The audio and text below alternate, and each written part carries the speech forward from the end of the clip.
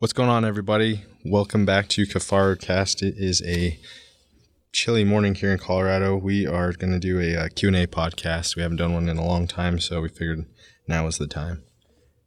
So we got Aaron Snyder across from me here, and we got a bunch of questions from Instagram on our Kifaru Cast page, Aaron's page, and I think some on the Kifaru page. Any comments, pre-comments before? No. I mean, we're getting ready to go to Oklahoma next week. We just got back from Alberta. We obviously had the big game season as well. And there was a ton of questions in the interim of all that going on that we never answered or didn't have time or were private messaged answered. So hopefully a lot of the stuff that gets asked today will solve a lot of the problems that maybe we didn't get to while we were gone. So we're actually just going to read them off. Some of these I've read through. We may not be able to read them out loud. We'll go through my page, Kifaru's page, Kifaru Cast page, as well as the messages. So might take a little bit of while, so a little bit of time, but bear with us. Frank, you want to start off? Some of these are funny. Drummond, good friend of ours, or yours. I have only met him a couple times, but cool dude. He wants to know how bad the podcast would have been if you didn't edit the podcast with him and Alex. So I would say I think we edited 36, 40 some minutes out of it. And for them, it wouldn't have been bad. That was the problem, because it would have been bad for me and you, because names were mentioned very specifically, and a lot of the things that were mentioned, while true, would have caused a nightmare in the industry, and a lot of he said, she said, and a lot of things like that. It would have been epically bad. And a lot of feelings would have gotten hurt, and a lot of old wounds would have been peeled back open. And quite honestly, some people have thin skin. There's a lot of people in the industry that were brought up that do a very good job policing themselves to look better than they may be, or may front a different look to the public than they are privately, and these guys know them privately, and that was brought up. So, Drummond, if you're asking if we're ever going to release the actual one, there's no fucking way that we will ever release the actual one, because I cannot handle that kind of drama. Question number 2. All right. Jerry Shaw wants to know if we're working on puffy pants. Yeah, what, you see him yesterday? I saw that we're in the early stages of it. We're trying to get the fit right currently, but probably 75% there. Yeah, we're pretty close. I think we just want to make sure that the zippers work correctly and they fit together properly, and they're a good fit, and they're not just some bulky, marshmallow looking pants. Yeah, and we did change a little bit of things. The cuffs is a Cordura cuff at the bottom, just to last longer for hiking in debris. Doing a little bit, going to have obviously some reinforced knees and butt. We're working on that as well. So I'd say there's 75% there. Got it. All right, guys at Finding Backcountry, they wanted to know if you're going to do more or a series of of workout videos. No. How-to videos, though, like your comedy ones. Oh, yeah, because I did the pizza one yesterday for the abs. Did you see that one? Yeah. Yeah. I don't know if anybody can handle seeing my white legs, but Frank and I may. Well, Frank might ditch out on the gym we're going to now because it is, I don't know what you'd say, janky. It's expensive and it smells like poo. It certainly does in the bathroom. Yeah, it's bad. But we'll try. They're nice people, though. They are nice people. We'll try and do a comedy tech tip every now and then. Something probably about bulking, the fine line between fat ass and bulking, things like that. Yeah. All right. Whaley wants to know if I'll ever do a 10K giveaway. I don't know why he keeps bugging me about this. So I told him today that I was going to give away one of his rifles, and he said I had to buy the parts. So it's not looking like that's going to happen. Oh, that's funny. All right. I'll read a couple off on mine. Any questions, any suggestions on gauging boot stiffness and preference if forced to shop only online or online only? Really, it's not, it's a personal preference. If you like a more flexible boot, if you cater to a stiffer side. A lot of it depends on your hunting. In case Frank and I, we wear stiff boots quite a bit no matter what we're hunting. But if you don't do any extreme, like crazy mountain hunting or whatever, I wouldn't focus on too stiff of boots. Moderately stiff to somewhat flexible. If you just have super tough feet and don't mind a flexible boot, but that's not really an easy question to answer. It's so subjective to each person and each scenario. But if you've been super comfortable wearing fairly flexible boots, keep running with that. Maybe go a little stiffer and try it out. But if you've got if you're only doing it online, go to a place where you can return them, after walking them around in them a little bit, or go to REI, try to try them there if there's anything remotely close to you. But, overall, it's going to be trial and error basis and pretty hard to do over, online or whatever. Is there any reason not to shoot small veins like the AAE Pro Hunters if your compound is tuned well and you are shooting a compact broadhead like the Iron Will? Talking about for Western hunting. If your bow's tuned perfectly and especially if you have a little bit heavier point weight up front, there's no reason not to shoot a smaller vein. I always, try to go with the smallest vein you can get away with and still get good broadhead flight. Where it corrects well in case of a Brad release, whether compound or traditional. The one thing it'll help with is obviously wind drift. So the smaller vein you can get away with, the better, as long as you don't push it. But if your bow's tuned perfectly, you should be fine. Why do so many arrow companies use blazer veins? Is it like I'd just say it's an industry thing. They probably also, do have like a partnership where they get a better percentage off if they put that vein, on that arrow. Obviously Blazer does a very good job promoting their veins, so there could be a higher calling for that. It's more sought after, so that may be why as well. But that's all speculation. What rain gear would you choose for North Idaho, Eastern Washington, October and November hunting? The most durable you can possibly afford. That place is Northern Idaho, Western Washington is super rugged. So you're going to have that fine line of, do I buy really expensive tough rain gear, but if it rips, I'm out $800? Or do I buy relatively less expensive rain gear that may not be as good and just know I need to replace it? You can always get Helly Hansen Impertech. It's a little bit heavy. It doesn't breathe very well. But all the companies make very good rain gear. The thing I would really focus on is the durability of the rain gear. The breathability is important, but when you get into conditions like Northern Idaho and Western Washington, the breathability is still important, but durability, if you're going to be destroying, it's a problem. So, the chicken shit answer on that one, get the most durable that you can afford. And definitely, when in doubt, Helly Hansen Impertech is going to be the most durable and most waterproof. It's just not going to breathe as well, and it's going to be heavy. Got it. Go ahead, Frank. TSD wants to know what's the best species for teaser picks.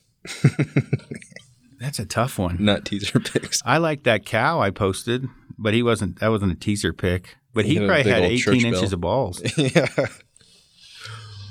Well, yeah, I don't know. I'm partial to the deer pictures, but that's funny. Best pad for side sleepers. I've tried everything from about everything settled on Sea to Summit, but my hips are killing me. And this is from Bow Hunter Guy. Say again now. Best pad for side sleepers. He's tried everything. And man, settled on Sea that to Summit. big Agnes Q core that I had, it's like 4 inches thick, and the Clement, just because of the way the chambers are with the Clement was another one that was really good. I would say the Clement and that big Agnes are going to be the best. Yeah, I would think the thicker you can get and the more comfortable they're going to be. Just you have that weight trade-off.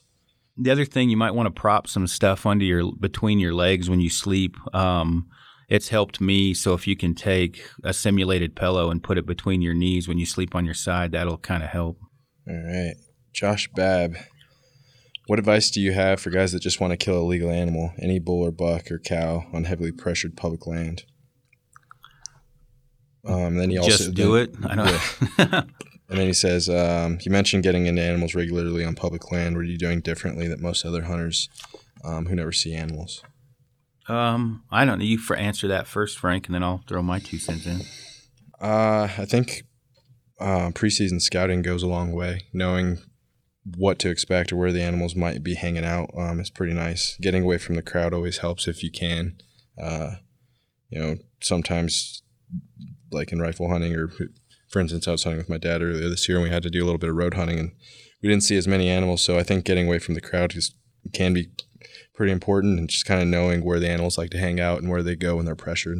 Yeah, I mean, being mobile is a big one, whether you're backpack hunting or not. Being able to move if something's been blown out or you get in late and somebody's already blown them out of one area, being mobile and able to move to, another area. And then obviously just knowing animal behavior. If they're not in area A, they've got to be in area B, C, or D. So knowing where B, C, and D could potentially be, even if you haven't been able to put boots on the ground, knowing animal behavior to be able to take at least an educated guess to get there. I mean, animals in the rut specifically, they need to have sex, they need to drink water, they need to eat, and they need to sleep. If you can, obviously, off of educated guess, figure out where that may be happening, then you'll be able to get there. Zach Benedict wants to know if we're going to have more apparel. I would say probably, but it won't be until the beginning of next year, yeah, my guess. Puffy pants will be the next one up. Christopher Mayberry putting together a budget bow around $700. Where should the money be spent? Arrows, release, rest, sight, etc., or more on a bow itself?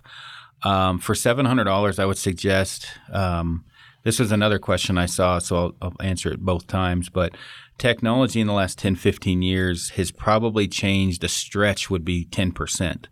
So buying a total package off of Archery Talk or Rockslide or something like that has pretty much everything together already that was high-end 5 years ago, that's what I would suggest, because a high-end bow 5 years ago isn't a whole hell of a lot different than a high-end bow today. And obviously if it's been taken care of, you can get one hell of a setup that's 5 or 6 years old and be able to fit in that $700 budget. If you're buying, I always suggest, definitely always buy really good components because you can always upgrade those. So if you bought an older bow but newer components, you can always take those components and put them on a newer bow. But buying a total package that's 5 years old, 6 years old, the technology is very, very close to what's out today, if not identical. Did Aaron Snyder ever hunt the high country blacktail hunts when you lived on the OP in Washington? What tactics would you use for high country blacktails? I only did one time, and I treated it like more or less a high country mule deer hunt. The one thing I, focused on more was clear cuts. Focusing in on more open areas, and no different really than I would I guess focus on anything else, especially over on the Olympic Peninsula. There is areas where you can glass. It may not be above tree line, although there is some of that, but it's more clear-cutted areas where they're going to come out on the edge of that timber and feed. I would say it's going to be a hell of a lot more difficult. You may want to do that for a rifle hunt more than archery, but yeah, focusing on the edges of the clear cuts and definitely hiking in as far as you can to get away from the people. But I only did that the 1 year, and it was a pain, and I shot a forked horn. So it's not like I have a lot of experience with that. The forked horn I shot was a good one for a blacktail, but it was an epic pain in my butt, and it's not something I travel back to do ever because it sucked that bad. So it is a tough hunt. Des Yoda wants to know, would you rather have a good set of 15s or a mid-range spotter off a tripod? If I had the choice between a high-end set of 15s and a mid-range spotter, I personally would choose 15s. Yeah, same here. Cody Palacios, does Frank live in your basement? Frank does live in my basement, but it's a hell of a lot better than it sounds. Frank, go ahead. It's a whole lot better than it sounds. You've got a pretty pimped out down there. He's got more room down there than I have upstairs. And then Amy obviously cooks for us every night. And we got a giant garage with gear in it, which makes it super simple when we're taking off. It's all right there and ready to go. Can we drink a few beers together sometimes? That's Bub Pap 44. I guess I'm a bitch. I don't drink beer. Frank occasionally does. but we can drink water and laugh at you while you get drunk.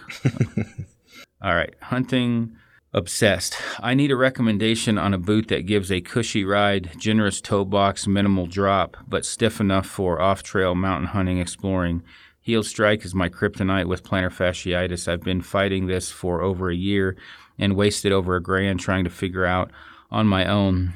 Thanks, boys. Keep up the good work. My first thing, what I'd say, is go see a podiatrist, possibly get some custom insoles. As far as what you've described there, one of the Zamberlan offers a pretty comfy toe box and some good options. I won't list a specific boot with Zamberlan, but I would say if you're going to look at a boot, a Zamberlan is definitely one that kind of fits that bill.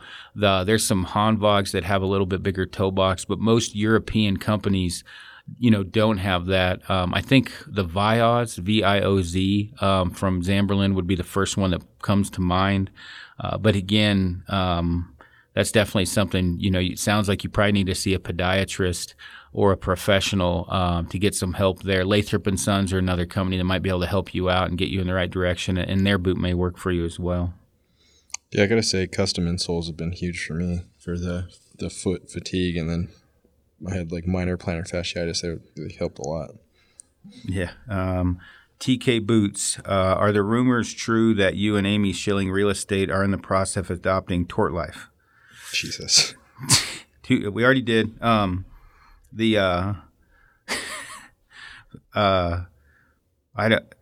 Frank pops upstairs to eat dinner, and then he pops back downstairs, and occasionally we go to the gym. Let's see. But seriously, I can only buy one 15-power SLC or 65mm ATS. Open country, long-lasting sits, 10X SLCs are always around my neck. That's an easy one. Get the spotter. If you already have 10-power binoculars and you're looking at a high-end spotting scope, get the 65. I have a Viper 65mm and rarely use it because it isn't as clear as the 10X on my tripod. Not looking to age sheep yet, just spotting legal elk and deer. Yeah, definitely get the 65. Mike Stoic, how do you hunt for a week with the same people without wanting to strangle them? Pick the right people. Hunting with a week, for example, with Brian Call, I probably did strangle him. He and I just didn't click hunting together. Nothing wrong with his style or mine or whatever. They were just different, and certain personalities clash. The other option is hunting at the same camp for a week, but not hunting side by side together is another option as well. But truly choosing a good hunting partner is as difficult, I would say, as choosing a wife. Just especially if you're like really hitting it hard, not just for 3 to 4 days at a time, but doing multiple different hunts. I don't know, Frank, have you wanted to strangle me yet? No, I think if you're friends beforehand, it's easier to hunt with somebody. I never really went hunting with any, like I guess a stranger or somebody I didn't know very well, other than like your coach the other day. But I think knowing somebody helps a lot, and you know what to expect. And yeah, so I mean, I've never really had a bad experience hunting with anybody, but I haven't really hunted with some people that I didn't really know very well. So, gotcha. I'll do one more and then hand it over to you. But yeah, definitely, just make sure and choose the right hunting partner. If there's already doubt in your mind you might strangle them, then you probably want to pop smoke on that one. Move to a different one. From Foamy Archer, I haven't had a chance to listen to the new Alberta podcast, so this might have been answered. What were you guys carrying for gear packs for the single-day hunt scenarios? I primarily do similar hunts, so I'm trying to make my gear list more effective. I personally, when we were walking in, when I had camera gear and clothing, I actually carried a duplex ultralight frame and a cavern. I did that because, I had cold weather clothing, my camera gear, tripod, and spotter, and it left me enough room to pack out an animal. Now, when I just was going on a stalk out of the truck, I had the door gunner. And I would say those two were probably did not regret my choice of bringing those two packs. They were just perfect for what I needed. When we packed my buck out, I was able to put basically the whole thing in there, with all the gear I needed. I had more room to need it on the stock, but I'm not ever, especially in Alberta, my final approach, I never have my big pack on. I don't have any problem shooting with it on, but I I'm dropping it for the final approach anyway. As far as taking off from the truck, the door gunner was perfect because I could fit my camera, an Nalgene sandwich, all the minimal stuff I needed, headlamp, whatever, and it was very low profile. So that's what I brought. Yeah, I took a door gunner.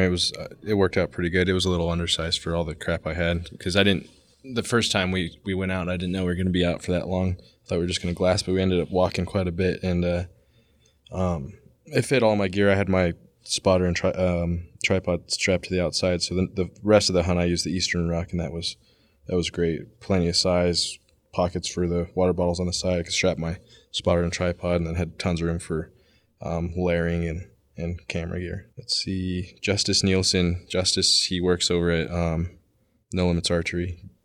I believe he's in love with Dana. Yeah, I wouldn't doubt it. How important is a quality gator for later season hunts? Extremely. Yeah, I've seen. I've always had good luck with the Outdoor Research gators, but same here. Kind of partial to them.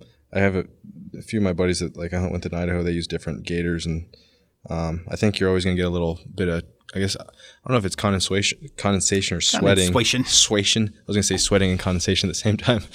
You get a little sweating underneath the gators, but some gators are worse than others. So I haven't had a huge issue with sweating underneath the crocodile gators. So I like those. Yeah, they're my favorite. Justin Stark, can you explain the Day 6 center pin system? I would like to run Day 6 with the Valkyrie center pin, but it doesn't appear that the Valkyrie offers would work with the 300 or 250 spine Day 6 arrows due to the OD. I would call Brent because I think they will, but the Day 6 center pin, you cannot run the Valkyrie system, Valkyrie broadhead center pin with the Day 6 system. The Day 6 center pin is basically what looks almost like a nail that you drop into the arrow, and then a sleeve goes over the top of that, which has the screw-in portion of it. So you can't run them both at the same time. You can run a Valkyrie screw-in head, but not the center pin head. I would call Brent, who is going to know more than me because he owns Valkyrie, or Brian with Day 6 and ask them. But I'm pretty sure that Brent's system will fit 300 and a 250 spine, so I'd give him a call and ask.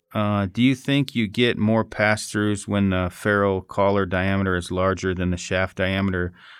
Does that matter when compared to the hole broadhead, the broadhead makes? I don't think it really matters that much. I think that, arrow flight and a heavy arrow and a good system matters more than anything else. I mean, it can't be denied. Obviously, skinnier arrow is going to penetrate better, but I don't know that it really matters that the collar diameter is much different than the shaft diameter in the grand scheme of things. There's a lot of other things to really worry about. I'll say that they're easier to pull out of the target when that's the case. Not that that's hugely important, but Aaron Snyder, why did you switch to shooting prime bows prior to found with stick? You guys got to really work. I'm not that smart, so you guys got to work on these things so I know what you're actually saying. I switched to a prime bow just because I shot a bunch of different bows, and that's the one I liked the best. It was easy to tune. I liked the brace height, the length of it, the draw cycle, things like that. I just liked the bow. All bows make great. All companies make great bows. I just liked that prime and what it offered. Pretty much what you would think. I shot it and I liked it the best. SD Lorax, I would love you guys to discuss what is actually meant when you or someone says they hiked in X miles for a hunt. Is this miles as far as steps taken per se, like what you iPhone says at the end of the day, or X miles as Jesus floats to get there? It's pretty Jesus floats to get there. No, it's pretty much if you took a string and traced it on the trail, and then where we bushwhack and everything else is how far we're talking. We don't use anything to track it other than the map. I don't use my GPS to track the distance. I did the one time just because I forgot to turn it off, but it's actually what's on a map and the route we choose. It may be actually a little bit farther than what we walk, but if we wouldn't have gotten lost, twists and turns aside, that's how far we would be traveling in. September Waiton. He wanted to know if Prime took a step back going to split limb and if Hoyt did anything innovative or do they just copy other bows. To me, I feel like we've hit a wall in development. And until we see a radical change in the build process and components, we won't see much improvement. That guy nailed it on the head, in my opinion. I'm not saying Hoyt just copied because they always do slight changes. Is there an improvement in that bow over the last one?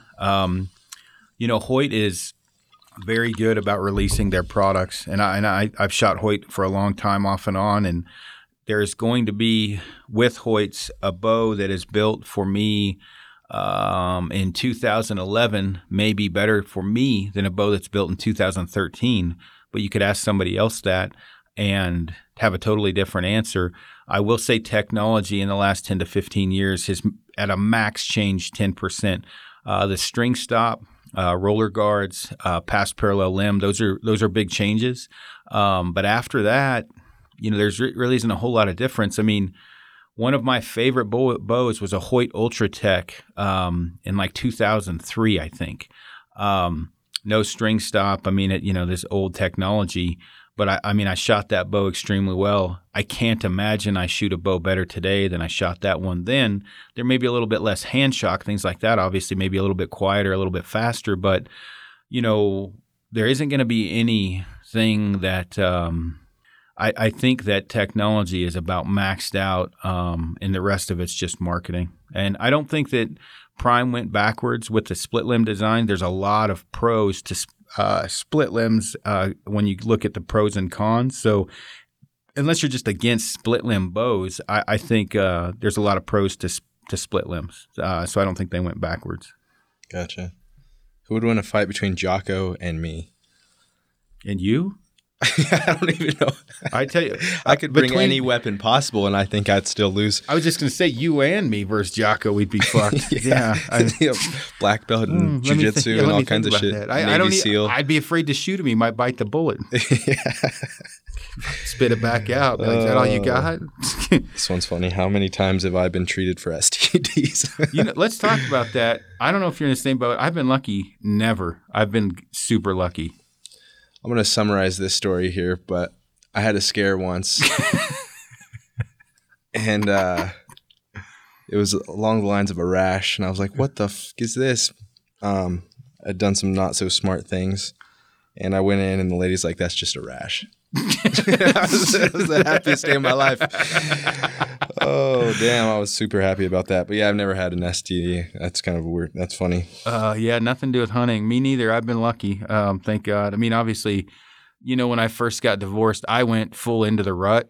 We're talking like straight mid-November, whitetail, Kansas, like Golden Triangle, like it was bad. Plus, I was taking about 1,200 milligrams of test a week, so I was not thinking correctly. So thank God nothing ever happened. But now I'm a good boy. Let's see. I have a mountain. This is RC. R. Chad Hendricks, maybe. I have a mountain goat hunt booked with Jim Lancaster next September in BC. What are your recommendations for gloves, specifically waterproof ones? One, I would take 2 sets. I would make sure both have wind blocker in them, but the lighter weight set would be, wind blocker, not necessarily waterproof for your day-to-day stuff. And then I would get a good set of cold weather gloves, whether it be the Ninja Turtle gloves from First Light, the waterproof system that that Sitka offers. Outdoor Research makes some amazing gloves. So does Black Diamond. I would just make sure that they are, how would I put this? They've been tested, like those Ninja Turtle gloves. Don't go off of, what's on sale. Make sure that they're really good. I myself run Black Diamond ice climbing gloves a lot, and then I run those Ninja Turtle gloves quite a bit from First Light. I have a set of waterproof kind of mittens from Sitka that when it's really cold, I need those. I don't have as much dexterity, but pretty much any glove on offer today from a hunting company or somebody like Black Diamond or Outdoor Research is going to be good. Just do your research. I hate to pick for you, but I can also I'll message you and go over the exact models. I don't have them that I've had the best luck with. This one's funny. For me, what's the best cougar unit in all the states you've hunted cougars? I've only been with one cougar, all right? Yeah, you might as well break that down. Yeah. You hook up with one cougar and you're a cougar hunter. That reminds me, I'm going to just tell a story, a joke. So Ole and Sven are sitting at the bar, and Sven's like, Ole, you see that barn over there? And yeah, Sven. He goes, well, I built that barn. I'm like, all right. And he says, you know that bridge down the road a ways? Yeah. I built that bridge. And he's like, yeah. And he goes, you know that house right by the church? Yeah, I know it. And he goes, well, I built that house. He goes, all right, well, what's your point? And he goes, well, you fuck one pig. That's funny. Let's see here. Best tripod in the $300 to $400 range, excluding the head. Ooh, I would have to say the Outdoorsman, the Slick, or the Suri. The Slick and the Suri Carbon options, and then the Outdoorsman. The Outdoorsman, the pro for that is obviously the durability, and you're supporting a hunting company. I can't say no one spoke a whole lot of English when I was at the Slick booth at the SHOT Show. I have no idea with Suri if they're pro hunting, but Outdoorsman is. So I would say an Outdoorsman would be my first, one of my first choices. Top 3 pants for hunting based on quiet, durable, and good fitting. Currently running Corrugate Guide pants. They're just a bit too noisy. Not too concerned with the brand. Thanks. I'd give your top 3 like from. I don't think you can get all 3. I like wearing these Prana Zions for most everything. I mean, they're not overly quiet, but they have been crazy durable and they fit well. As far as quiet goes, I think the merino pants from First Light are great, but and that Apex pant from Sitka, yeah, both of those. Durability on the merino pants hasn't been great. The Apex pants they fit good. They are quiet. I would have to give it overall probably I would have to say durability and quiet would go to Apex, but then out the window they're kind of expensive. Probably the most well-worn pant for me, is the Prana Zion, and then the Sitka Timberline for colder weather. And then, I wore every day damn near the merino from First Light, the Obsidians. It's too much of a broad question. I don't think you can do it in just one. We're hunting whitetails this year. What type of layering system are you going to use? Yes, we are hunting whitetails. We're going to Oklahoma next Friday and then Alabama in December. I'll probably use a little bit of everything. I want to try out the new Cryptex stuff. They sent us some fleece pants and then that fleece jacket. And I used them a little bit in Alberta, and they're both pretty warm. I'll probably take some of that Sitka stuff. I'm not a huge fan of the color, but it's crazy warm, and it's well thought out for a whitetail hunter. I just wish it wasn't that color. Haters personally would say it's blue. Yeah.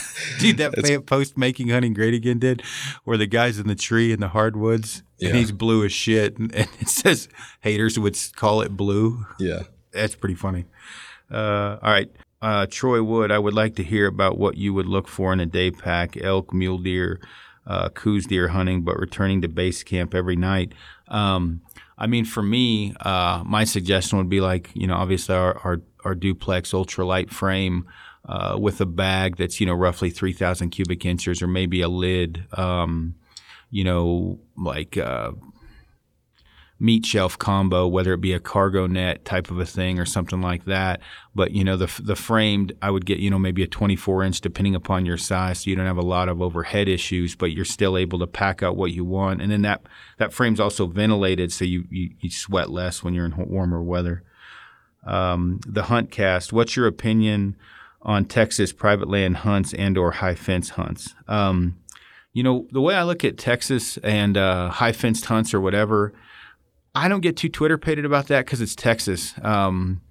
You kind of know what you're getting into, in my opinion, when you go down there. So if somebody said, hey, do I want to go on a high-fenced hunt ranch in Texas and shoot a bunch of hogs, I'm not going to stand on my high horse and say it's high fence. I'm not going.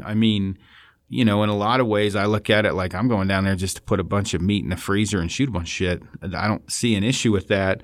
I believe that when people lie about it, there's an issue, or when they exclude that information. Yeah, when you exclude that. But if somebody said, "Hey, do you want to go shoot a 240-inch whitetail down on a high fence ranch?" I'm not going to turn that down, but I'm also not going to glorify it and try and fake it like a lot of guys do and make it look like an ethical free range hunt. But I don't, Texas is a little bit different, story. I mean, it's a lot of it's high fenced, a lot of it, obviously almost all of it's private land. So I don't really mind as long as people are candid and upfront about it. All right, Thermarest Neo Air versus the Climate Static V. I didn't use the Climate at all. You used that stuff. So. Man, I'd have to give it to for the warmth, the Thermarest, but as far as comfort and everything else, I'd give it to the Climate. I had a lot more less issues with my hips with the Climate. The R value is not quite there compared to the Thermarest X-Lite. So, do you have and then your pillow? Do you use a pillow? I do now. I use that Climate one, and I'm not ever going to leave home without it. Oh, gotcha. I've always used the Cocoon pillows. I like those. I was going to say, in the spirit of full candor, Climate sent me all of that shit for free. Out of what they sent me, 4 pads, 3 of them were money. 1 of them I had issues with. So I didn't pay for those, whatever, being up front. But I did have very good luck with the Climate stuff, especially for lightweight and no hip issues. But I did have one that didn't work quite so well. In fact, I believe you were laughing at me because I did not sleep at all that night. Did it go flat? Yeah, it went flat. But Frank has had issues with what we've all had issues with. I don't think any company is infallible when it comes to air mattresses and going flat, something leaking. They can't get it right all the time. Yeah, I've loved the Thermarest stuff, but I've had 2 or 3 leaky nozzles. So yeah, KJ Hatchie, which gloves are you looking at for next September after your experience this year? As of right now, I've got a set of Outdoor Research mittens where the fingers fold back, or the mitten folds back. And then I've got a prototype from a company I'm not supposed to talk about, and another prototype from another company that's a down mitten. That down mitten, just for glassing to warm up your hands, is pretty hard to beat. If I was to guess right now, would be that down mitten, just because it weighs nothing. Durability-wise, the OR mitten is far and above, better. But probably one of those 3 options. Would you take a frontal shot with your recurve? I have already done it, and yes, I would at the right distance. How do you protect extra lenses in your pack? We have these neoprene covers that we'll use, and a lot of times I'll just wrap it up in a T-shirt or something. I don't put as much effort into it. I just stay cognizant of where it's at and what I've wrapped around it. Do you ever take your little yellow bags, the little gorilla bags? My little yellow bags belong to a guy named Tort. Do you have any left? You took them all. Well, I use them sometimes. Yeah. No, I'm just kidding. All right, let's see here. For a first-time bow hunter, would a compound or a trad bow be better to start with? Love the podcast. You degenerates are pretty funny. Went on a first hunt this year, and it was a blast, even though I didn't get a buck. Thanks for the great content. That's from Mr. Toon. Gotcha. You go first. Well, I don't have a whole lot of experience with the trad bow. I tried it out for 1 hunt, and I went back to the compound. I think I don't know. It's hard to say. I mean, if you asked Tom Klum, he might say it might be better to learn a trad bow first. And if you asked Phil, he might say that it might be better to try a compound first. So I guess it depends on what teachers and mentors you have around you and who can help you, I think. No, 100%. And I mean, what do you want out of the hunt? You're probably not going to be as successful initially with a stick bow as you may be with a compound. I mean, not always. Do you like to stump shoot? Do you like to just fling arrows? That's going to sway it over to the stick bow. Do you like more accuracy? That's going to sway it over to the compound. I would say go with what you feel you want to do and not worry about what the industry does. If a stick bow is like calling your name, rub some funk on it. If you dig on having a sight and an offset stabilizer and just dropping, arrows over and over and over at 50, 60 yards, I'd say go with the compound. But no one can answer that but you, is what I would say. You meaning the person. That was very philosophical. Go with your heart. I love you. All right. You love me. Serious question here from Van Patten Outdoor. Long cut or snuff? Oh, snuff, pussies. Without a doubt. All you guys chewing pouches and long cut need to man up. I got to say, snuff is definitely for the expert chewer. It's not something for a rookie. That shit gets everywhere. Harder was like, did you see the size of the chews he takes? Lander's like, yeah, it's full 3 fingers and a thumb. I've seen it for the last several years. It's crazy. But I've gone varsity a long time ago. I don't know how you keep it all in one little. It's part of being a man, Frank. I retired from chewing. well, I know this guy. We talk on the phone, kill, eat, whatever. What is one piece of gear that you never have never left out, that is never left out? That's a tough one. Well, it's got to be binos for me, binos or a puffy jacket, I guess.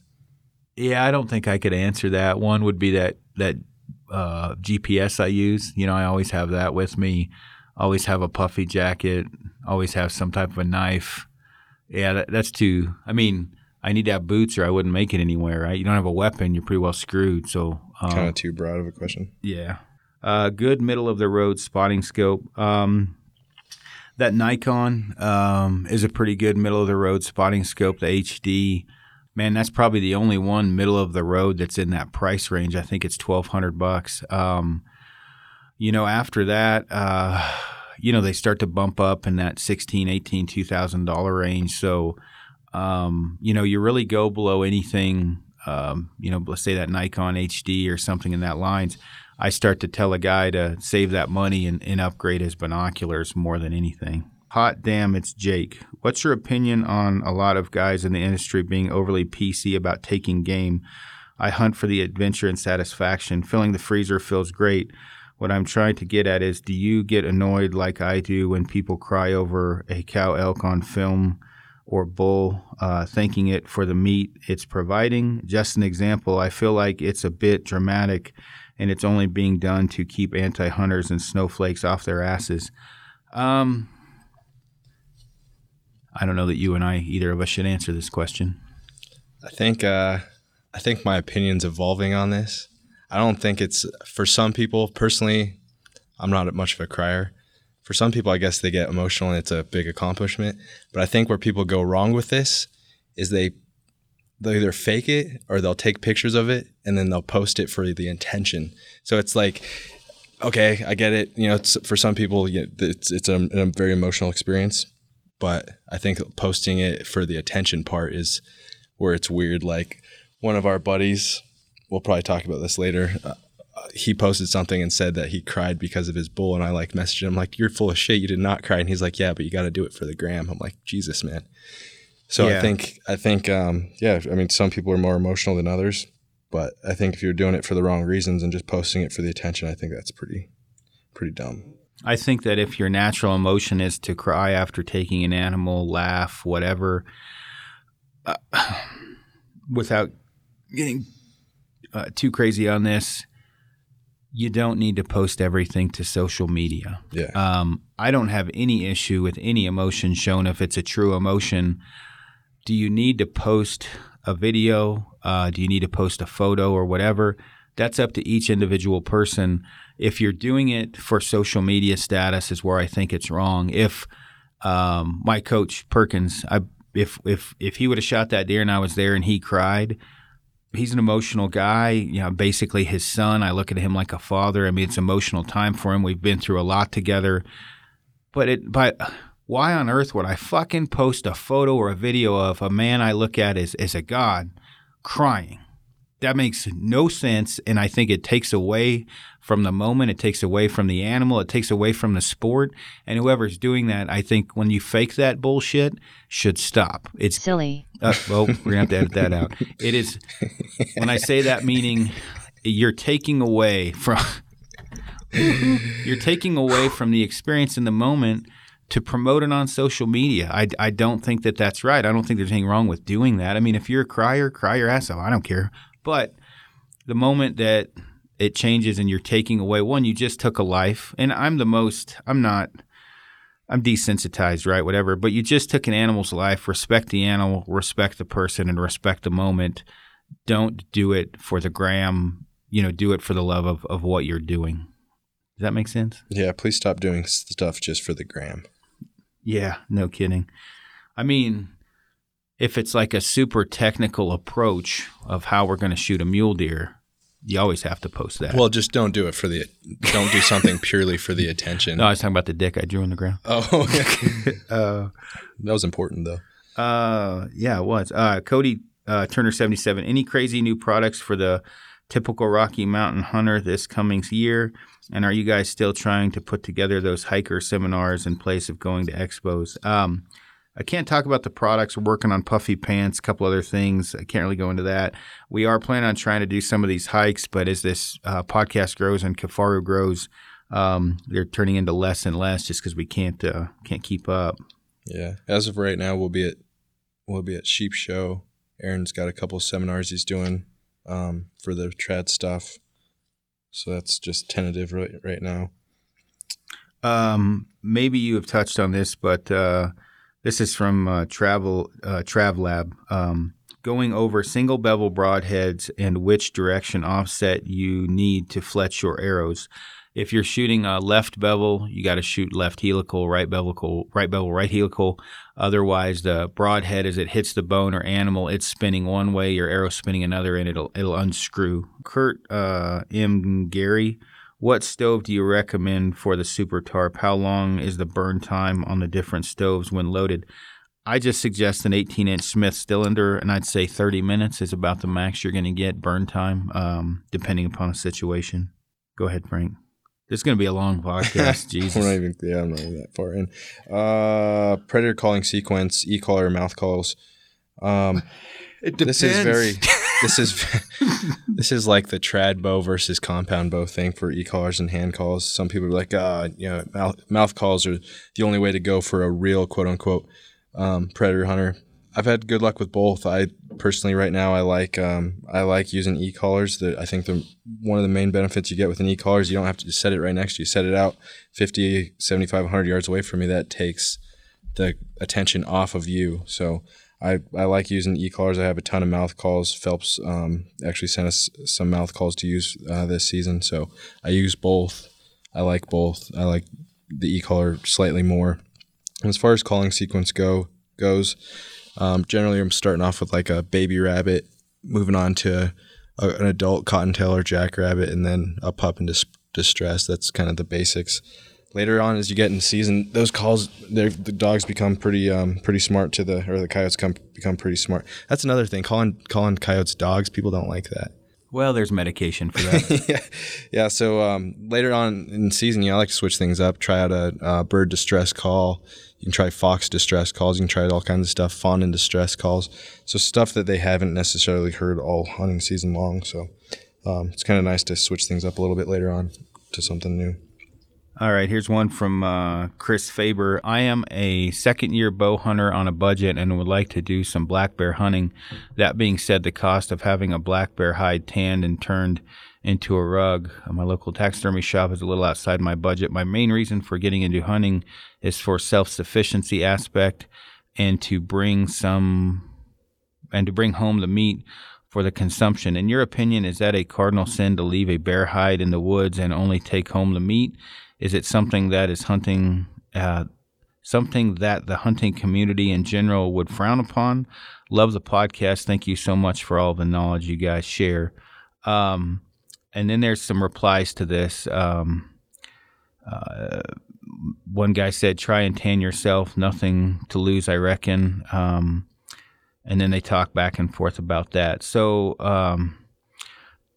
Justin Stark, very common sense reply. Check out the regs. Most likely the hide needs to come out for the fish cops to check, even if you don't plan to tan it. I'd say if you just want the meat, don't feel obligated to keep the hide. Let's break this down into a deeper look at it.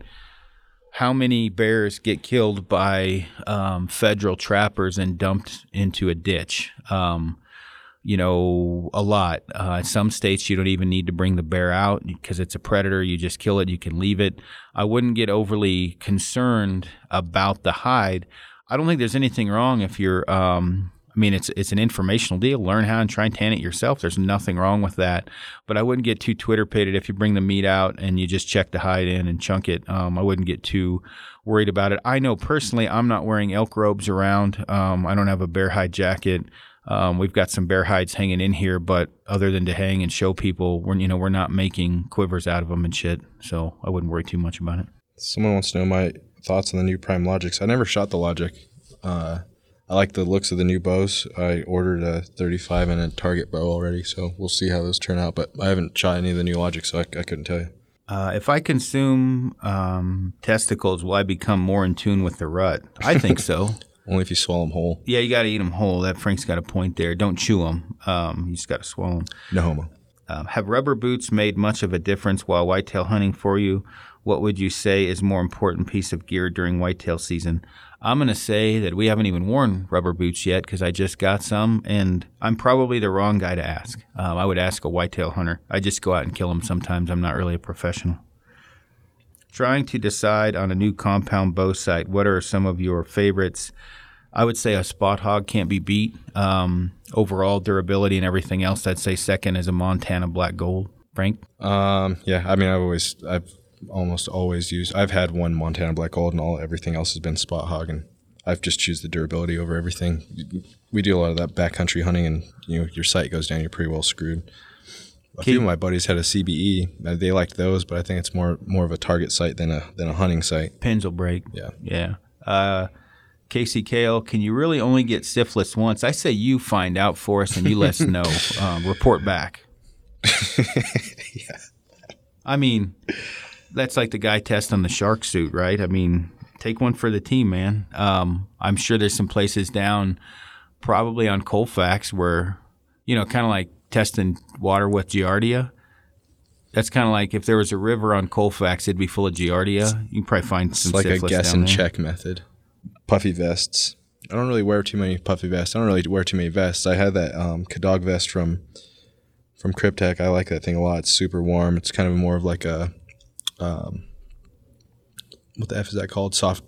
It's a soft shell and it's got a fleece shell. Liner. Yeah, I like it. It's warm. I want to get the jacket though. I kind of like having sleeves. Cover up them big guns. Them guns. Jason Schwartz, 24. Schwartz. Remember that Christmas story when he cusses? The only name I could think of, and he blurts out, Schwartz! How do you figure out what size trad bow to choose? I'm 5'8", shoot 28-inch draw. I've never shot one in.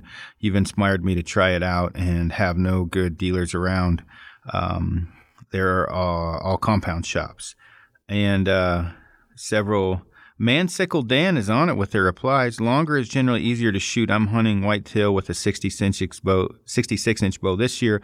Most popular lengths for hunting are 60, 64, 62 being the leader. 66 inch, that's like as tall as that guy, right? That's 5'6". Yeah, so the one thing you will find out if you have a short draw and a longer bow, depending upon the limb and riser configuration, you can actually have stacking right where your draw link ends if it's too long of a bow because of where the I guess you could say draw force curve is. So at your height, you could probably get a 58 to a 60-inch bow and not have an issue. But I'd say get a hold of Rocky Mountain Specialty Gear. They have a ton of bows there as well, and then they can kind of help you out. They're definitely the professionals on that. African-born adventures, have you got any plans to come hunt here in Africa? No. Frank, do you, that I don't know about? No, I don't. I've never really had much aspiration to hunt Africa. It looks awesome, but the travel seems like it's a hassle. Yeah. All right, go ahead. Can we do some videos on bear shaft tuning? I would say we probably could, but I want to just give a shout out to the Alpha Bow Hunting guys, Phil Mendoza and Braden, Nate Kimball, Bo, Hognuts, those guys over there at No Limits Archery. Those guys have a YouTube channel, and they're going to do all kinds of bow stuff. So I think it would be cooler if it came from them, as they're kind of the bow professionals. If you were putting together some inexpensive starter arrows for high FOC, what components would you use? I would, if you want high FOC, you're going to have to get brass inserts. I would just get the cheapest brass insert you can find and just search around. Hunting in solid colors. Camo is not cheap. I have a lot of backpacking clothing that I'm thinking may work for tree stand hunting. Most of what I'd be using would be either brown, gray, or black. One of the things you can do, I don't have any issue hunting in solid colors, but you can always just buy a leafy top, super cheap, and put it over anything. I know a lot of guys that do that. I don't have any issues hunting with solid colors, but having said that, whitetail a little bit differently, especially if you're in an area where they're all cracked out. Just get a leafy top and put it over your backpacking clothing. Would love to know how you cook all of your wild game. Maybe we'll have Amy on here and she can talk about it. That could be a good one. Robbie Denning, if you were just doing 3 nights, 4 days for a backpack mule deer hunt in September with rain in the forecast, which pack and shelter 3 to 4 nights, I'd say 5,000 cubic inches. So the Muskeg 5,000, Reckoning, Mountain Warrior, anything like that. Cavern, which is one of my favorites. Shelter-wise, if it's rain, you could do, depending upon it's solo or two guys, a stove is going to be kind of paramount to dry your stuff off. So you could do a Sawtooth or a Super Tarp Tut, then an 18-inch Smith cylinder stove. Go ahead, Frank. I got to go to another area here. Recommendation for varmint caliber and rifle. Live in Canada and can't use ARs. I've always used a 223. That's kind of been my go-to, but it just depends on what you want to do. If you want to keep the hides and stuff. A couple of my buddies, they have the 17 calibers. Like Dan has that 17 Fireball, and a few of their friends have that 17 super short Magnum or whatever it is. Those are great on hides. I don't think they're necessarily always good on extended shots, but I've always had good luck with the 223. And there's the calibers are literally limitless. I mean, you can use whatever just about on predators. So as far as rifle goes, I'm not I'm not an expert on all the guns out there, but if you want something that's pretty accurate right out of the box, I think people have great luck with Tikkas. Yeah, no, for sure. Does Kifaru make a pack that separates from the frame to haul meat in between the bag and the frame? Probably all of them. Yeah, just about. Yeah, let's see. So the whitetail, the Eastern Ruck, Reckoning, Mountain Warrior, AMR, Fulcrum, Cavern, Crater, Woodsman, Muskeg, 5,000, 3,000, 7,000. I'm missing some. Yes, we do. Arrow weight setup for whitetail for short draw length of 26.5 inches, but I'm pulling 65 to 67 pounds. Fixed or mechanical, also given short draw, but decent poundage. I'd focus more on a quiet bow with whitetails personally. So I would say, a little bit heavier arrow. Minimum, I would say, of 450 and bump up to 500 grains. As far as mechanical or fixed, if you don't have any issue tuning fixed blade broadheads, I'd say, fixed blade's going to be your safest bet. But mechanical wise, there's nothing wrong with having two, arrows or two broadheads in the quiver either. What differences have you noticed since switching up your diet? So I really switched up my diet heavily probably 5 years ago. The biggest thing is, no inflammation in the knees, in the hands and everything, better gut health, more regular bowel movements, just a general better feeling from day to day. A lot of it, though, I have to say, is less inflammation and soreness by far. Without bashing brands, would a Kifaru pack benefit an individual who has had herniated disc from a weight distribution perspective better than other brands on the market? And if so, why? One of the things is we do a really good job at keeping the weight on your hips so the weight's not compressing your spine. That lumbar pad, which a lot of people are copying now, but the lumbar pad definitely will help kind of keep things into position. So that would be the biggest thing, keeping the weight on your hips and off your shoulders, and then obviously the stability it adds with the belt lumbar pad combo. Would you recommend the Lathrop & Son insoles, or do you think they're a crock of shit? In some cases, I definitely say those Lathrop & Son insoles are great. They do help with that top coating, with hot spots, things like that. With some people's feet, they're not going to work as well as, let's say, a custom insole. I'd say yes and no. I don't say they're a crock of shit, but in some cases, I think people will love them. In other cases, they won't work as well. I'm going to go to my messages now. Angled or straight spotter? That's easy for me. This is high altitude outdoors, angled all the way without question, no doubt. More versatile. You can look behind you, up, down, everything else, because you can pivot, the head left or right. Flagship bows are expensive as hell. How much do you really need to have a rig that is capable of hunting capable accuracy at 60 yards? Are there specific features that are a must? Would you be better off, for example, with a new Power Max versus several-year-old Defiant? Also, what components would make for a good setup to use with my 200 grain cutthroats? Not looking for specific fine and such, just durable shaft insert fletching combo. I wouldn't worry too much about buying the newest and latest and greatest. Just get a good bow. I'll just message you back because that's too broad of a question. Are you planning on changing anything in your hunting setup for whitetail hunting? Not in my archery setup, no. It'll stay exactly the same. This one's probably for you. What's a good weight to start with for a trad bow? Trad bow, I'd say 40, 45 pounds, depending upon your size. Do you do anything special to protect your camera equipment and batteries in cold weather hunts? I don't know. Do you? Nothing. I don't. I think having just extra wipes is nice when your lenses get fogged up, but that's about it for me. Do you finish the spotting scope test? Do you like Maven or Meopta more? What is the next best spotter to Swarovski? I would say the next best spotter Swarovski is a Leica, which could be considered equal and in some ways better. A Kowa would probably be the next one on the list. After that, we'll do a podcast and we'll talk about them. Jordan Wilcher, any consideration for making a fishing type system like a chest rig? Do you use specific paper tuning sequence? Man, Jordan, I'm just going to call you and answer the paper tuning one because that's too much to reply. The chest rig, yes, we've been working on something for a while. Eventually we'll come out with it. This one's a cool question. What's your favorite non-typical characteristic? I guess obviously this would be on antlers. And he says stickers, palmation, drop tines, crazy mass, extra beams, etc. I have to interrupt that first. Colorado Cody wants to know, when are you going to grow a mullet? Me? Yes.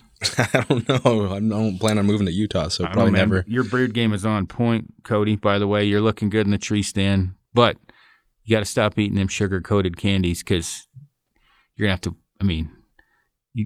eventually it's going to catch up with you. And you're probably not shitting right either. All right, what were you saying? What's your favorite non-typical characteristics? Stickers, palmation, drop tines, mass, extra beams, etc. Man, I like them all. I don't really... I couldn't really say one or the other personally. Yeah, I gotta say, double drop tines. That looks pretty cool. That's something that I don't know. That's something I've always thought would be freaking awesome. Yeah, for sure. What's your favorite hunt that you've been on, and then what's your favorite animal to hunt? I'd have to say mule deer now. Used to be elk. Yeah, I gotta agree on the mule deer hunting. That's fun. I also had a lot of fun hunting archery antelope this year. That was a really good time. My favorite hunt, oh man, I got to say that Alabama hunt, although not physically demanding, is pretty damn fun. This year's hunt with you was definitely the most demanding I've had as far as getting that mule deer. Spending 2 months, man, I can't answer that. The territories was awesome. Hard to say on a favorite hunt. This is an interesting question. This comes from Austin Willie Cox. With all the Insta-famous hunters and TV hunters, they have to put down 3 to 5 animals plus a year and maybe some fish and some small game. I know for a fact that a lot of these dudes are single and there's no way they could come close to eating all of that meat. They say, oh, well, I give it to a lot of friends. If that's the case, then at what point do they actually become a trophy hunter, just shooting game for their Insta for a photo and giving away the meat? Man, that's a tough one. I talked about this with the shooting the bull guys. Because of how much you and I shoot, but we eat 500 pounds a year, I bet. I mean, we eat almost everything we shoot.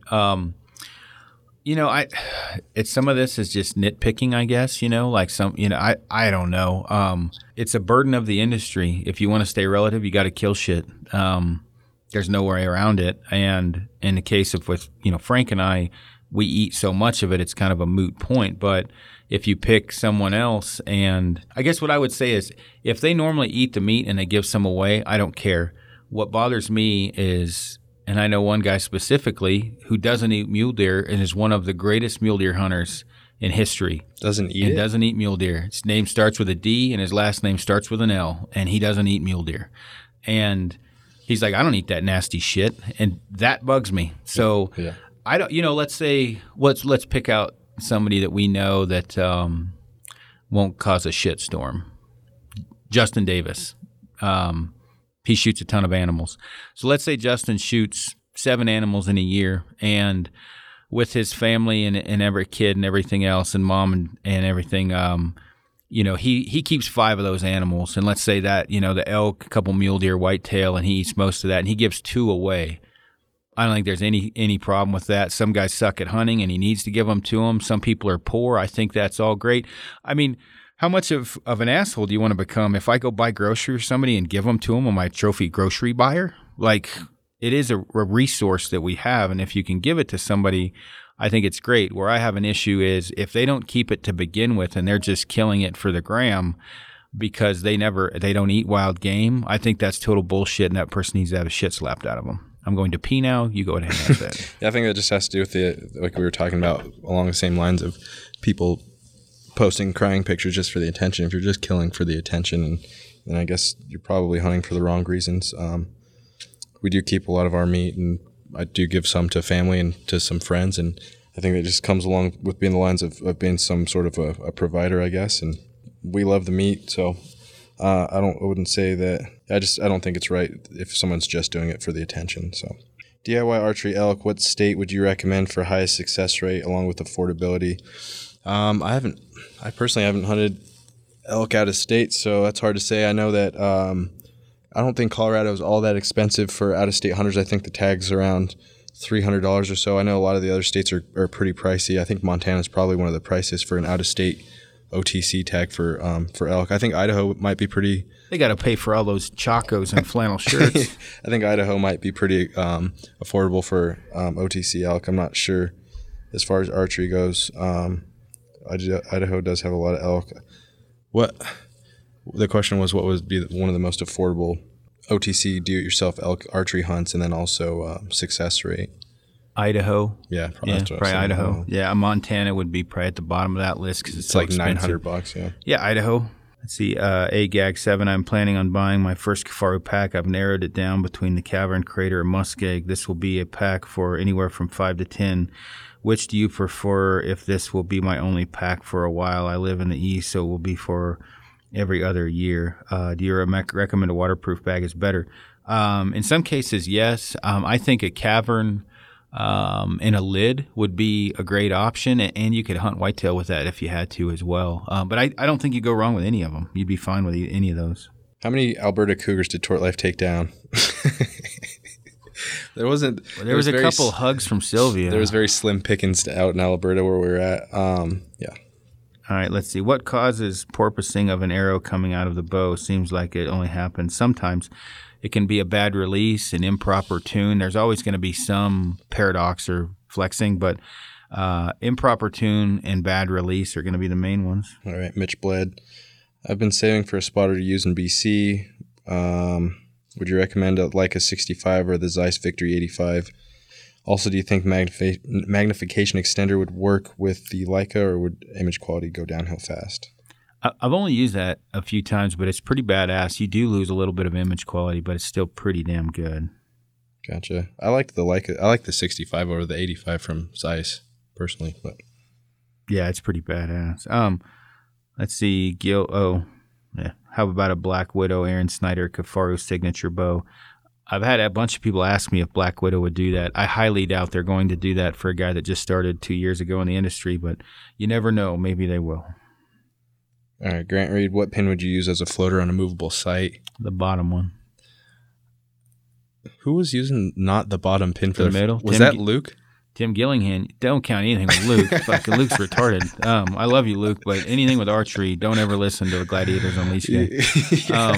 Fighting, everything, listen to him. But Tim Gillingham, I think, uses the middle pin. He does? Yeah. No kidding. But Tim doesn't do anything really normal. I'd say the bottom one, personally.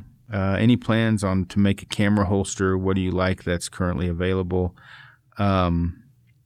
We're not going to make a camera holster. I use that Peak Design Capture Pro for pretty much everything. Man, I'm going to have to show you this question later. I don't want to answer this one on the podcast. It's kind of stupid. Just to ask you what it is. Oh, my gosh. In 2006, I bought a Kifaru Paratepe. The layout kind of sucks. In fact, every time I use the stove, I burn my coat or sleeping bag. I'm sure you would consider that model to be a mistake. Would you entertain giving me a discount for an upgrade? Just give us a call. I wouldn't say it was. I don't personally like it. It's amazing how many people have asked us about it again. But just give me or Frank a call and we'll handle it. Yeah, I've known a lot of people that liked that thing. It's weird. I'm like, like those new K clips. There was a post on Kifaru Insiders. The guys were like, I don't like the new one. It's not as strong as the old one. And I'm like, really? Did you fucking test it? Because they're stronger by probably double. I was actually thinking about that the other day, and I was thinking it's the aesthetics. They don't look They're made of a polymer. They look plastic. Yeah. They're stronger though. They're cheaper for us to make. Yep. And they're stronger. Yep. And that's why we use them. Yep. And they don't look as cool. No, they don't. But I like them because Fat Mike hung on it and did pull-ups and didn't break it, and he bends the standard one. So I did get a kick out of it when people were like, they're not as strong. Like, oh, okay. I guess you tested that then. This is a good question for you. What's a good recurve for someone starting out that won't break the bank? A used one. Call Rocky Mountain. Samick makes one. Samick Sage, I think is what it's called. But just call Rocky Mountain Specialty Gear. They'll be able to help you out and probably have it on hand as well. You talk about being underspined as being bad. What could be a negative of being overspined? As long as you're not too overspined, really nothing. You don't have as much porpoising in the arrow when it's overspined compared to underspined. It'll correct quicker when it's overspined. I mean, other than it's so overspined you can't get it to fly, I don't think there's a negative side. Worst guest on the podcast, no bullshit PC answer. That's from Chris Stewart. Worst guest? I can't think of a bad guest. Well, it's out of the ones we've had. What's the worst one? Man. I don't know. It's hard to say. I don't think we've ever had like a bad guest that I can think of. Well, I gotta say some of my favorites. Posted. There's a couple that were kind of flops that we didn't post. Yeah, I can't think. I mean, I don't know. I know. On the opposite spectrum, some of the favorites I always like when Henry comes in. Man, that guy's a hilarious dude. But yeah, we've had some awesome podcasts as well. I can't really think of a negative one or one that we didn't like, other than like what you said, non-posted. This is a funny one. A guy, Keegan, our buddy, what's the meaning of life? And then another guy messaged me, how do you feel about some of the different podcasts talking about certain books and things? He's talking about Brian Call. Interesting. I'm not going to get involved in that at all. If you want to talk about how to lead rather than just leading, if you want to talk about reading about extreme ownership rather than just owning up to your shit, that is what they do, and there's nothing wrong with them talking about it. Frank and I just do it differently. So stop trying to stir up shit. Any plans to make another panel loader like the Mountain Warrior? Oh, we can't talk about that. Know anyone wanting to buy a Kifaru ultralight rifle that you guys know? Oh, he's got one. He's got a Kifaru rifle? He's got a Kifaru ultralight. Dude, man, get a hold of us. Let's see, that's Zach Hunts AZ. Know anyone wanting to buy a Kifaru ultralight rifle that you guys used to make? Patrick might want that. I want it. Yeah, get a hold of us because there's not very many of them going around. How long does it take to get Swazi stuff once ordered? I'm going to answer all the Swazi questions right now. Swazi, it usually takes about a week to get it. 7 business days. I've never had really any issues. I wear their stuff because it's super comfy. It lasts a long time. They're great people. And it's really extremely durable. I really like their longer jackets, their rain gear stuff. They're just great people, great to deal with, and it lasts a long time. It's not going to be the coolest looking stuff in the world unless you like that rustic look. I think their stuff's pretty sweet. I do. I like it, but I've never had an issue. The reason why I wear it, it was suggested to me by Clay Lancaster. I do not have one thing from them that has gone down. No tears, no rips. Nothing has failed me that they make. It's not the highest in technology in their fleece layer, but their rain gear, well, I wore their rain top that whole, hunt the first 2 weeks. So I highly suggest Swazi stuff. They're great people and make a great product. Would you or do you keep a hunting journal? No. I don't either. I think it's all up in the old... Yeah, we take enough photos. In the brain. But, maybe when I get older or something and can't remember as well. I don't know. Do you rate your slick bags as a true temperature rating, meaning a 15 degree? Is that comfort or not die? It's a comfort rating for most people. But being realistic, if you sleep cold, then your comfort rating is probably not going to be 20 degrees. It's probably going to be closer to 25 or 30. So it depends on how you sleep. That's with all bags. You have to keep in mind, how you are. You can't really complain to a company, whether it be us or Western Mountaineering, if, you get a 30-degree bag and it gets to 35 and you get cold, but you're a cold sleeper. Use some common sense and buy a fucking warmer bag and don't call the factory. It's not their fault. It's yours. Because I'm in that boat. I sleep cold, so I have to take that into consideration. Best headlamp for blood trailing. Recently learned Black Diamond does not support hunting. No, they hate hunting. A really bright one. Probably those zebra lights. Yeah, the zebras are pretty sweet. They're made in America. America. Will Frank the Tank go trad? I'm going to say no, not right now. I don't believe so. This is Justin Stark, who always, by the way, Justin's an engineer. For those of you who have ever dealt with an engineer, their brains work differently than everyone else's at a much higher level. Having said that, I'm going to read this off. Am I stupid crazy for running a non-waterproof boot in South Central Rockies? Other than a stiff boot, what characteristics do you think keep a Gore-Tex boot from leaking? I've been running a non-waterproof boot most of my time since 2012, and so far hasn't bitten me too bad. In fact, I think my feet have been drier overall, most likely gaining breathability.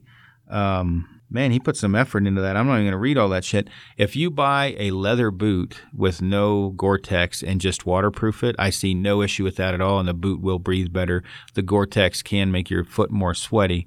I don't think there's any issue with that. But when I say non-waterproof, don't buy a synthetic non-waterproof because there's no way you're going to get it to be waterproof. But olden days, no Gore-Tex, a standard leather boot waterproof, there's no issue with that, and it'll actually breathe better. How do you organize all your gear at home to make it easier to find? How do you store your packs? I got to say, you have a way more gear than me, so usually I have a couple of tubs of gear, plastic tubs, and then I don't really store my packs any specific way. So. Usually they're piled in the garage. Yeah. Oh, this is funny. This is Jake Huff, the guy that I ran into back there. What should a guy do when he goes full varsity on his first backcountry muley hunt and packs in several miles for 10 days just to find 3 muley killers and Aaron camped at the top of the ridge?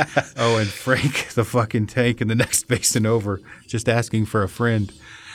So, I mean, honestly, with Jake, if we were going to redo this, for example, I would have actually had him stick by me and shoot one of those deer that by camp.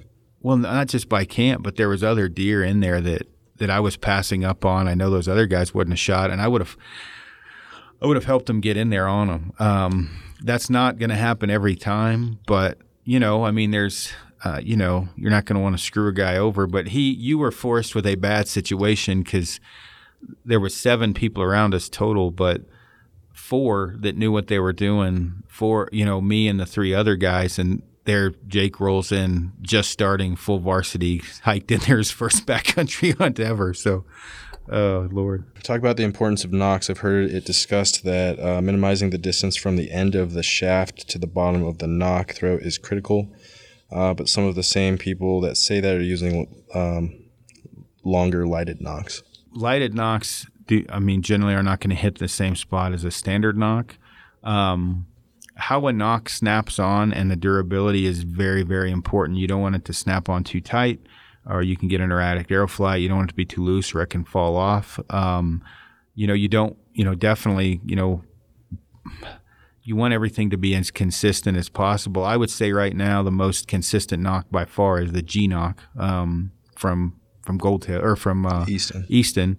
The Gold Tip makes an okay nock. Boning, the F nock, I think is what it's called, makes an okay nock. But the Gold Tip G nocks for skinnier, smaller shafts are definitely the best. What factors make a stockable buck? Terrain, wind, etc. What are you looking for to make that decision? Yeah, all that stuff. I think first and foremost it's going to be the wind, and then can you get into the position that you want to shoot from without being seen, and then also having a shooting lane when you get there. And then, to the terrain definitely helps for sure. Time of day will have a lot to do with it as well. Is it in his first bed or second bed? When the wind is going to shift. Every bit of common sense that you would think of, you need to take that into consideration.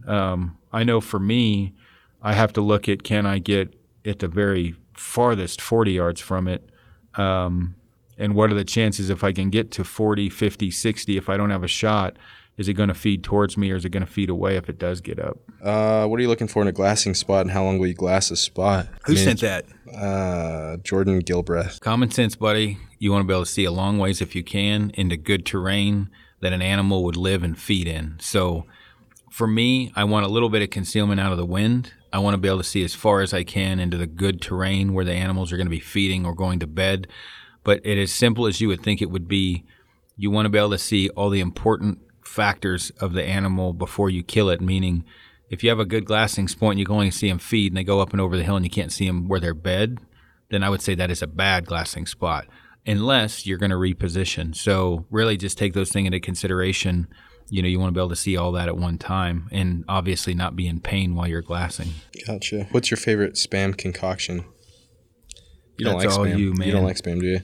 I'm old school. I just like it fried up on a tort with some mustard. Late season elk in November. What's the best way to find a cow elk? Man, I haven't hunted. Let's see. It's been a few seasons hunting elk in Colorado in November. I think using other hunters to your advantage and seeing where elk are kind of moving to away from the other hunters helps. But I think getting out and hiking is going to be your best policy, and trying to. I always do my best to get away from the crowd and kind of find little hidey holes where they might be, whether it be like a kind of a secluded, smaller basin lower down, away from the higher altitudes where there's a crap ton of snow. But that one can be kind of tough. Do you reuse game bags or do you use a new set on each hunt? I've been using the tag bags for quite a while, and I reuse them. I usually, after I take the meat to the processor or we process it ourselves, I'll wash it off with a hose outside and get all the hair and all the little scrap meat off of it, and then I'll either soak it in the sink for a while with some detergent, or I'll just put it in the washing machine with like a no scent detergent. How to pick a camp location when hunting to not disturb the game you're after? Well, I would definitely make sure that you're not overly close to whatever basin that you're going to be hunting or where you're going to be hunting.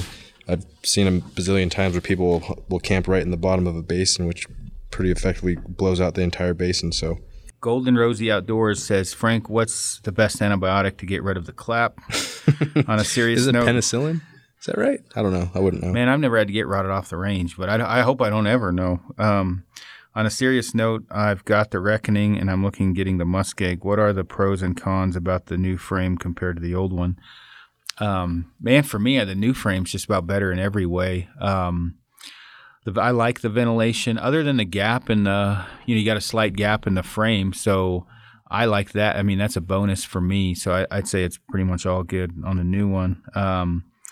I mean, in the Reckoning and the Muskeg, you can kind of see it. It is what it is. Different options. You got a center zipper on the one and side zip on the other. Can you touch on the Sterapins that work in your experience? I had the Adventure Opti fail on me in September, 3-day into my hunt. Hopefully getting word out will help somebody else. I think you previously mentioned on a different podcast. Yeah, so the Adventure Opti, I'm going to go ahead and just pull these up. So I'm reading the model so I don't screw that up. So the classic, the Aqua, let's see, there's the Katadyn Sterap Aqua Water Purifier. The Ultra is good. The Adventure Opti is a piece of shit. So like the classic, the Ultra is good, the Classic is good, and the only one that I know that is bad is the Adventure Opti, and it's a total piece of shit. Going back to the questions. Wait, bad. Let's see. What is one of the biggest lessons you have learned about hunting that you wished you would have learned earlier? I would say it's for people that look from the outside in, non-hunters, they always think that you just go out and you step out of the truck and you kill something.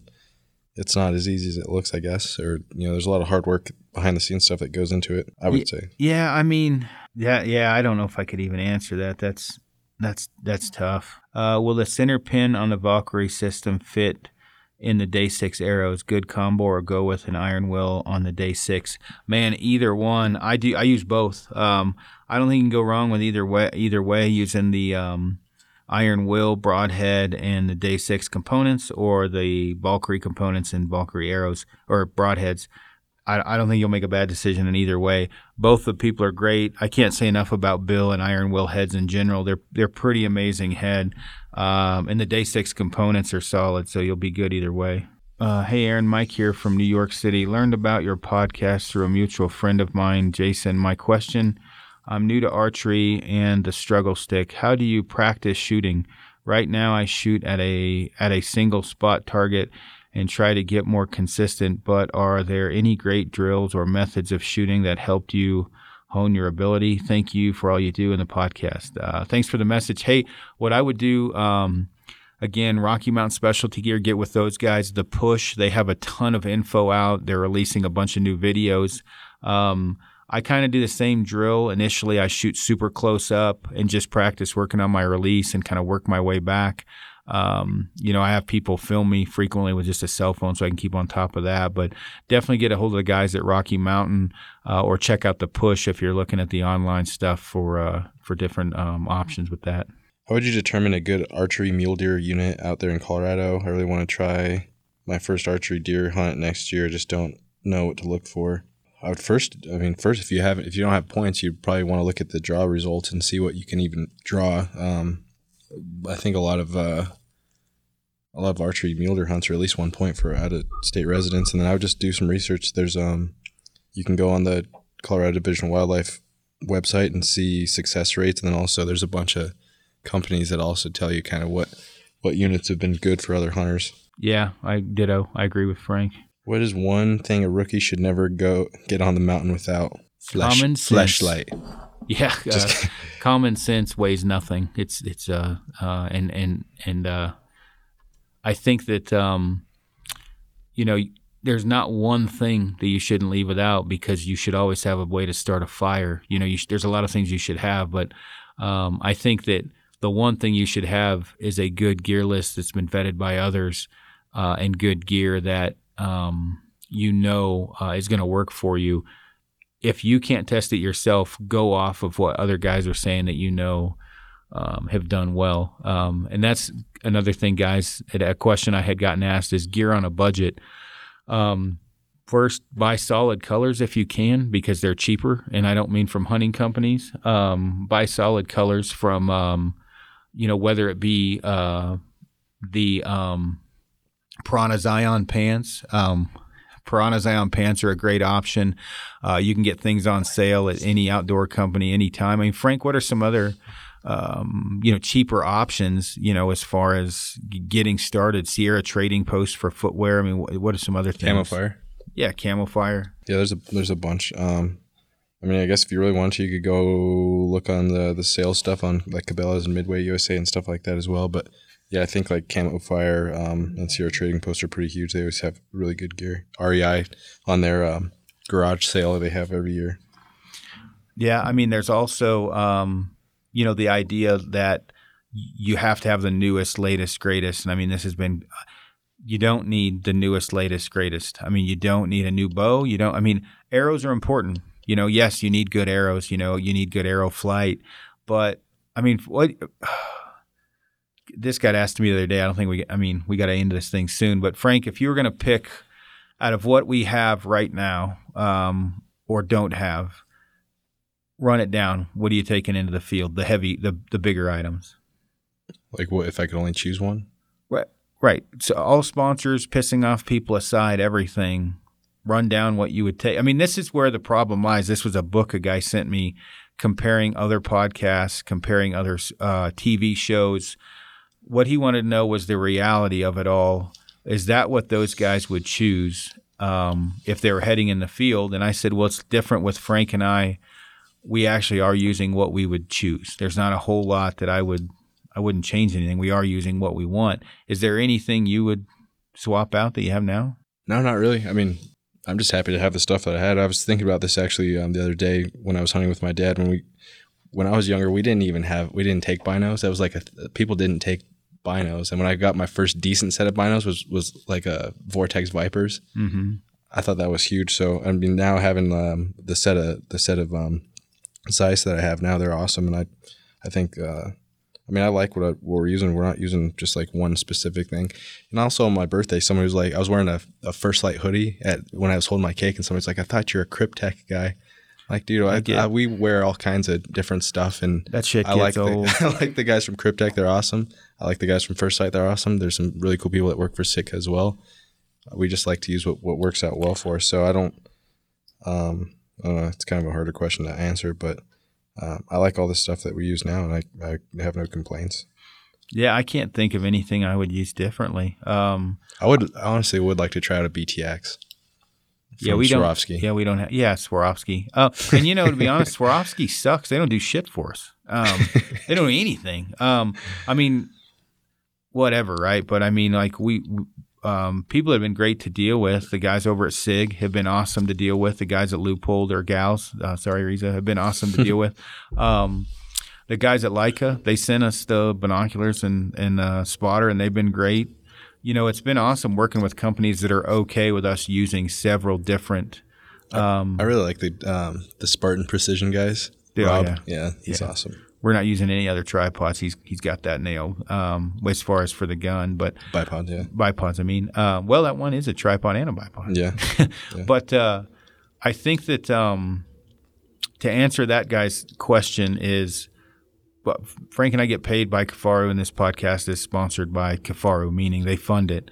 We don't have to take in money. I'm not saying we won't ever, but it'll be a company that we're already – like if Black Widow wants to offer me money, if you're listening, Black Widow, I would take it.